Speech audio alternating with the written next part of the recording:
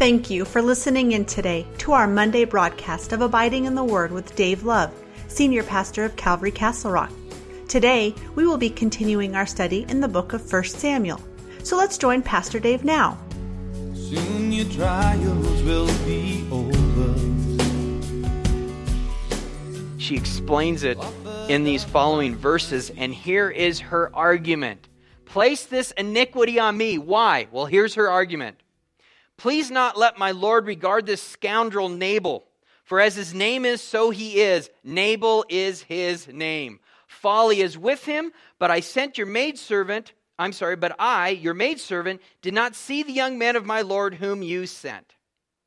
You know the argument she just gives? This is my fault, because my husband is a moron. And he does not play well with others. And I know that. And so I need to make sure he doesn't interact with people outside of our home right here. And I missed your men when they came. That's the argument. My fault. Husband, idiot. Should have seen your men coming, and then I could have talked with them, and I could have done the right thing. That's her argument. My fault. He's a fool. I didn't see the men coming. That's her argument. That's her argument. Now, I love this.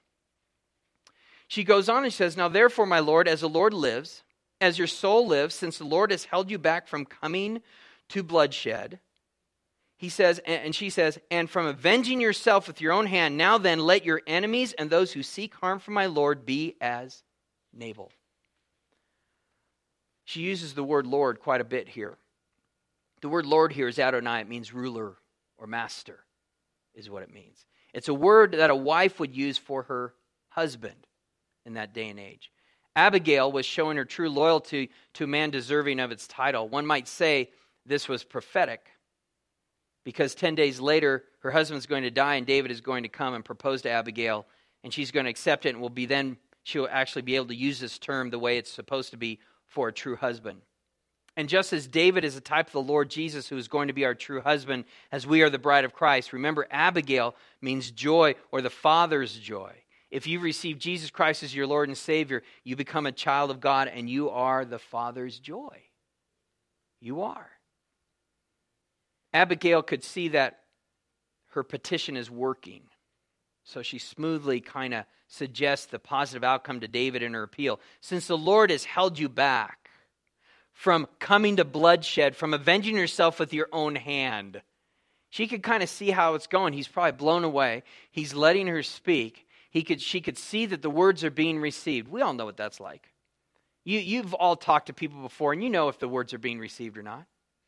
I guarantee you David was not sitting here like this the whole time as she was speaking, with his arms crossed. I'm sure he's just like hanging on her every word, amazed that this woman has come out to meet him and saying the words that she's saying, and he recognizes this is of the Lord. And she even puts the Lord here has held you back from coming to bloodshed and from avenging yourself with your own hand.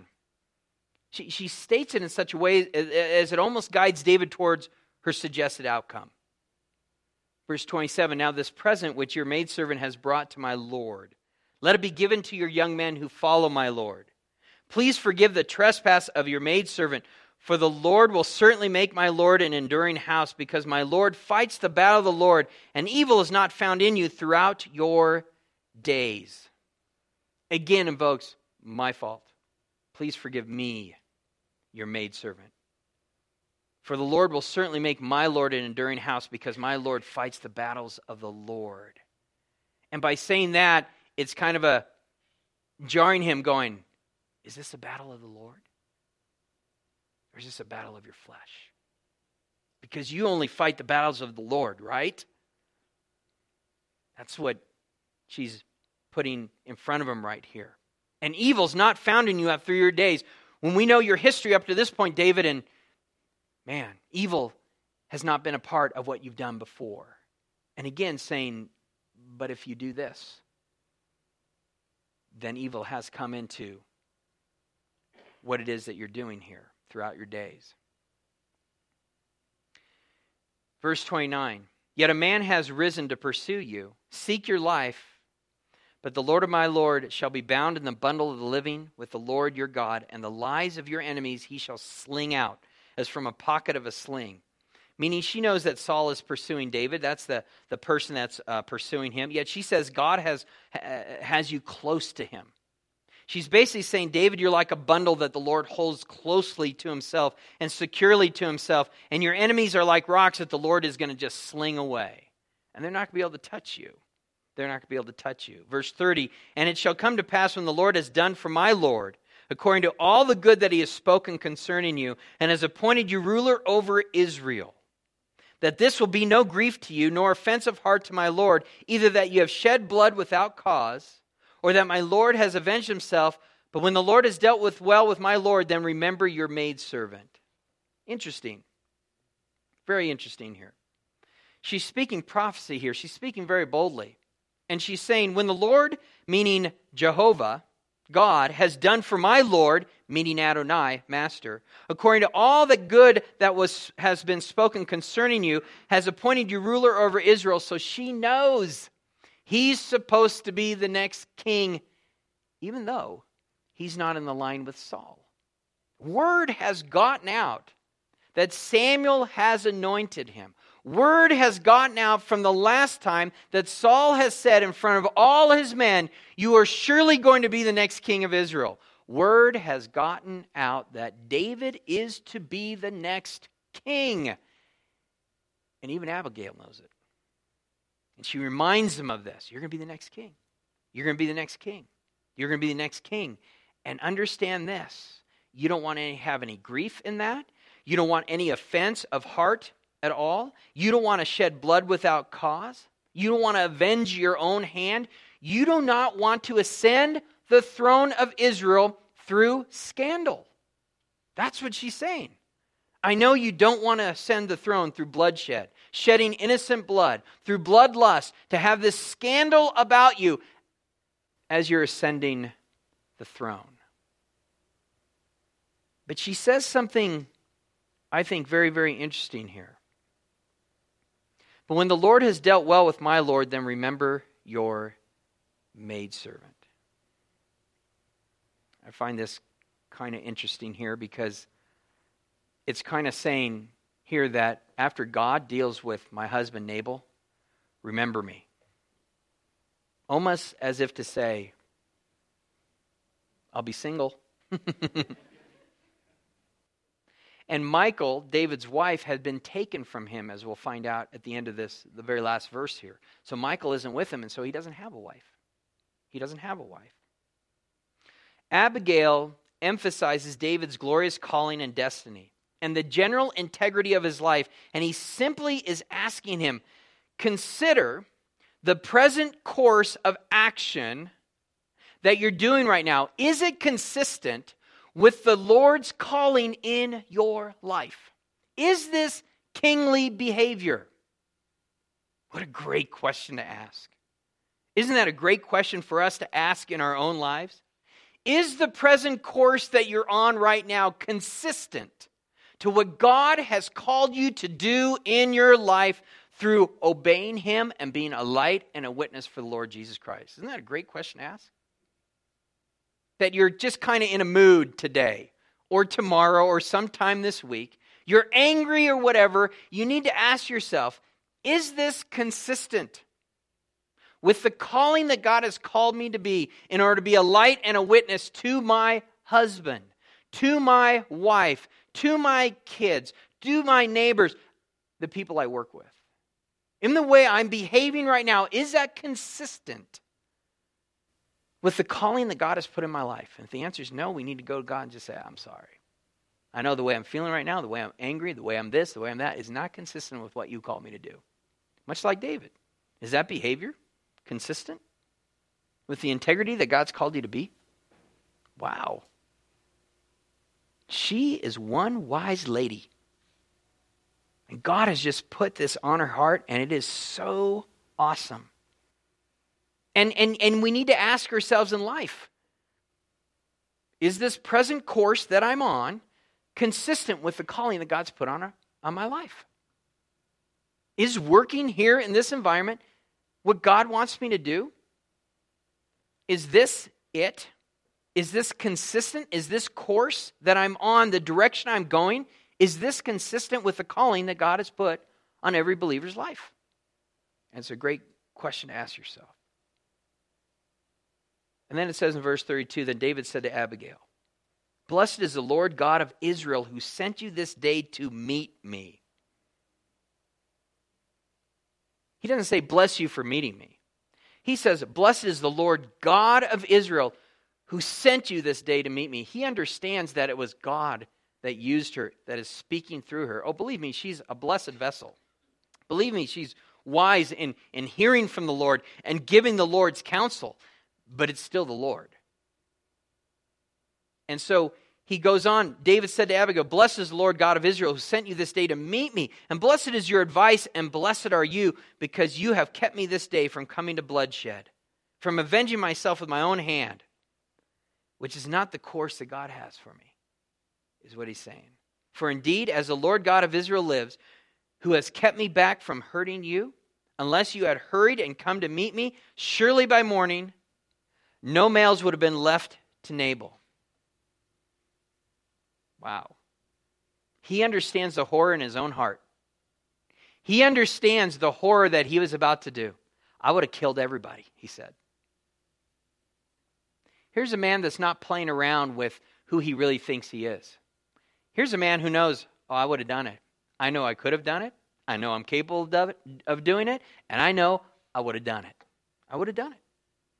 He's horrified with it. But even David owns up to it. I'm capable of doing that. I'm capable of doing that.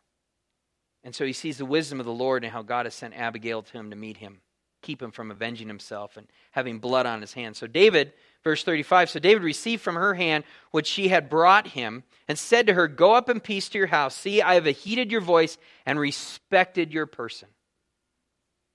I've listened to you. I have not brought any harm to you at all. David sees her advice is from the Lord, receives it. He receives it. I believe that if you ask me, it has everything to do with how she approached David that he received this message. If she had stopped and said, don't you go any further. This is not of God. And started to approach him that way, I don't think she would have gotten many more words out before he went shh and continued on his way. Why do I say that? Because I'm a guy and I understand how we respond to things. And I understand that when she comes and she bows down before him, when she comes and sends gifts and bow down before him, asks permission to speak and calls him Lord and shows him respect and things like that, and he's able to see the gentleness and the meekness of her spirit, that ministers to him, because that's what ministers to men. And God's word tells us that. 1 Peter chapter 3. Verse 1 says, wives, likewise be submissive to your own husbands, that even if some do not obey the word, that's Nabal, the fool, they without a word may be won by the conduct of their wives. And when they observe your chaste conduct accompanied by fear, meaning fear of the Lord, do not let your adornment be merely outward, arranging the hair, wearing the gold, and putting on fine apparel. Rather, let it be the hidden person of the heart, with the incorruptible beauty of a gentle and quiet spirit, which is very precious in the sight of God. I'm here to tell you something else that's very precious in the sight of men. When my father-in-law asked me, he says, why do you want to marry my daughter? I said, because she's hot. No, I didn't. I'm much wiser. That's the inside voice. But I told him, I said, it's her meek and gentle spirit. And it's true. If you know my wife, she has a very meek and gentle spirit. And all I have to be is just be around the house, being in my own thing, being a complete butthead. And as she is just continuing to love me and be nice to me, that breaks me. And she doesn't have to do it, whether she's doing it on purpose or not. That's the way she is. And when that happens, the Lord just speaks loud and clear. We're not going any further, preacher boy, until you see what's going on here. And it's so true. And it's so true. And that's what speaks to us, is that because we are before God, God speaks to us, and he tells us, even as you go in verse 8, that our prayers are hindered if things aren't right between my wife and I. Meek and gentle spirit go a long way. In verse 5 it says, for in the manner in former times the holy women who trusted in God, this is what holy women who trust in God did, also adorned themselves, being submissive to their own husbands, as Sarah obeyed Abraham, calling him what? Lord. How often did Abigail say to David, Lord, Lord, Lord? Whose daughters you are if you are good and not afraid with any terror. You know what I find interesting here? David wasn't her husband. Nabal was. But I would submit to you that Abigail was the same way to Nabal as she was to David. Nabal was not a godly man. Nabal probably did not treat her with love and honor and respect the way that he should have. Okay. But she still did what she was supposed to do and put it in the hands of the Lord. And what does God do? Well, let's read on.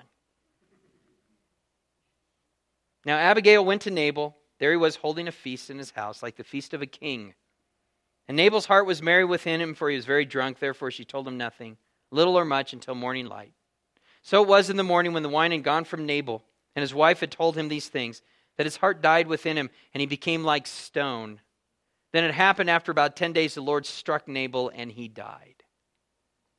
So when David heard that Nabal was dead, he said, blessed be the Lord, who has pleaded the cause of my reproach from the hand of Nabal, and has kept his servant from evil. For the Lord has returned the wickedness of Nabal on his own head. And David sent and proposed to Abigail to take her as his wife. Abigail was the wife that she was supposed to be. And because of that, God released her from this ungodly man and brings her instead in the presence of a man that is going to love her the way that she loved Nabal. Take it to the Lord. You're not caused to leave. You're caused to love the way the Lord loves, and you're caused to be able to be the person that God has called you to be. And if you're the guy in the relationship that she's not being who she's supposed to be, you still are supposed to be. And you're going to love her like Christ loved the church, and you're going to serve her. And whether she responds to that or not, one or two things is going to happen according to 1 Corinthians chapter 7. She's going to change, or she's going to leave. And you're not under the law in such cases. And you're free. You're free at that point, and vice versa. But we're still responsible to do what we are supposed to do. Verse 40, and when the servants of David had come to Abigail at Carmel, they spoke to her, saying, David sent us to you to ask you to become his wife. Then she arose, bowed her face to the earth, and said, see ya. Here's your maidservant, a servant to wash the feet of the servants of my Lord. So Abigail rose in haste and rode on a donkey attended by 5 of her maidens. Interesting. And she followed the messengers of David and became his wife. David also took Ahinoam of Jezreel, and so both of them were his wives. But Saul had given Michal, his daughter, David's wife, to Palti, the son of Laish, who is from Galem. Now, I've mentioned several times as we go through 1 Samuel that 1 Samuel is filled with a bunch of Hebrewisms. It's filled with a lot of puns, a play on words, and things like that, to the point where there's no way in the world I'm reading into this, okay? It just is there. And when you look at this, the story between David and Nabal is very similar to another story in the Bible. It is the story of Jacob and Laban. Just like David and Nabal are from the tribe of Judah, they're both related. So is Jacob and his uncle Laban. Okay, so we look at David and Nabal, and they're related. They're from the same tribe. You look at Jacob and his uncle Laban. David cared for Nabal's flocks and herds, as did Jacob to his uncle Laban. Neither David or Jacob received adequate compensation for their service. And yet, get this. What is Nabal's name backwards. Laban. What? That's just too strange to me not to have been intentional somehow, some way. A few other things about Nabal's name we see in the story. On the morning after the feast, it says the wine went out of him. It's interesting because this is the play on words that we see all the time, is that the word for wine skin, which is being poured into Nabal, is the word nebel. The difference of just one vowel there, and it's nebel. And so it speaks of the thing that was his downfall is what it's inferring there. He liked the drink. He liked the merriment of luxury and the drinking and the revelry that went around it. And so we see this word wineskin here being nebel. The word heart here, that his heart died with him and he became like a stone. The word heart there is leb. That's what the word heart is. It means, it's the Hebrew word leb. And the word stone there is the Hebrew word eben. And you put it together and you have Laban. And so again, there's all these little play on words through the book of 1 and 2 Samuel. It's probably in all three. It is through the whole Old Testament, but we see it a lot in 1 and 2 Samuel. And so this is just many play on words that we have here. Now, here's another thought that's out there. When you look at chapter 25 here, it says in verse 42, so Abigail rose in haste, rode on the donkey, attended by the 5 of her maidens, and she followed the messengers of David and became his wife. And David also took Ahinoam of Jezreel, and so both of them were his wives. But Saul had given Michal, his daughter, David's wife, to Palti, the son of Laish, who was from Galem. So there's a lot of things here. If it's being done in chronological order, it seems like it's more of a summation. There are those who view it and say, no, Saul already gave Michal away, and so that's why he was able to take Abigail. Because we know that according to Deuteronomy 17:17, when Moses is speaking about how kings are supposed to behave, he says this about kings, neither shall he multiply wives for himself, lest his heart turn away. So for a king, they aren't supposed to have a multiplicity of wives. So there's a thought here. The thought is, did David take Abigail, his wife, and then after Abigail became his wife, Saul took Michal, his wife, and gave her to someone else, thus possibly God saying, you're only supposed to have one wife. That's a possibility. It's a possibility. Or was Michal already given? David knows he doesn't have a wife right now and can now have one wife. But then how quickly does he have 2 wives? Because we're told here that Ahinoam of Jezreel, and so both of them were his wives. So he's doing things right now he's not supposed to do. He's not supposed to have a multiplicity of wives. Now we find out later on, once he comes in and is the king of Judah first before he's the king of all Israel, he talks to Ishbosheth and he tells him, he says, look, when you come, you need to bring your wife, my wife Michal, to me. And so he's reunited with Michal again. But when you see what happens after being reunited with Michal, you kind of wonder, why do you want to be with her again?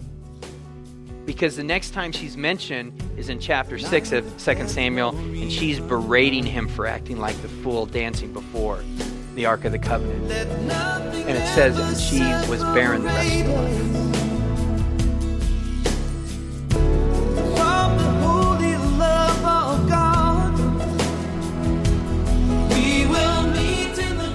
That's all we have time for today on this Monday edition of Abiding in the Word with Pastor Dave Love.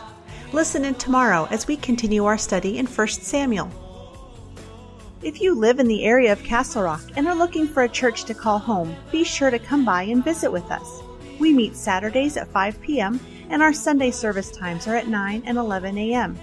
A combined junior and senior high class meets at 5 p.m. on Saturday evenings. On Sunday mornings, high school meets during the 9 a.m. service and the junior high meets at the 11 a.m. service. Our young adults ministry, Arise, meets every Friday at 6:30 p.m. at Calvary Castle Rock. Childcare is offered for all of our weekend services.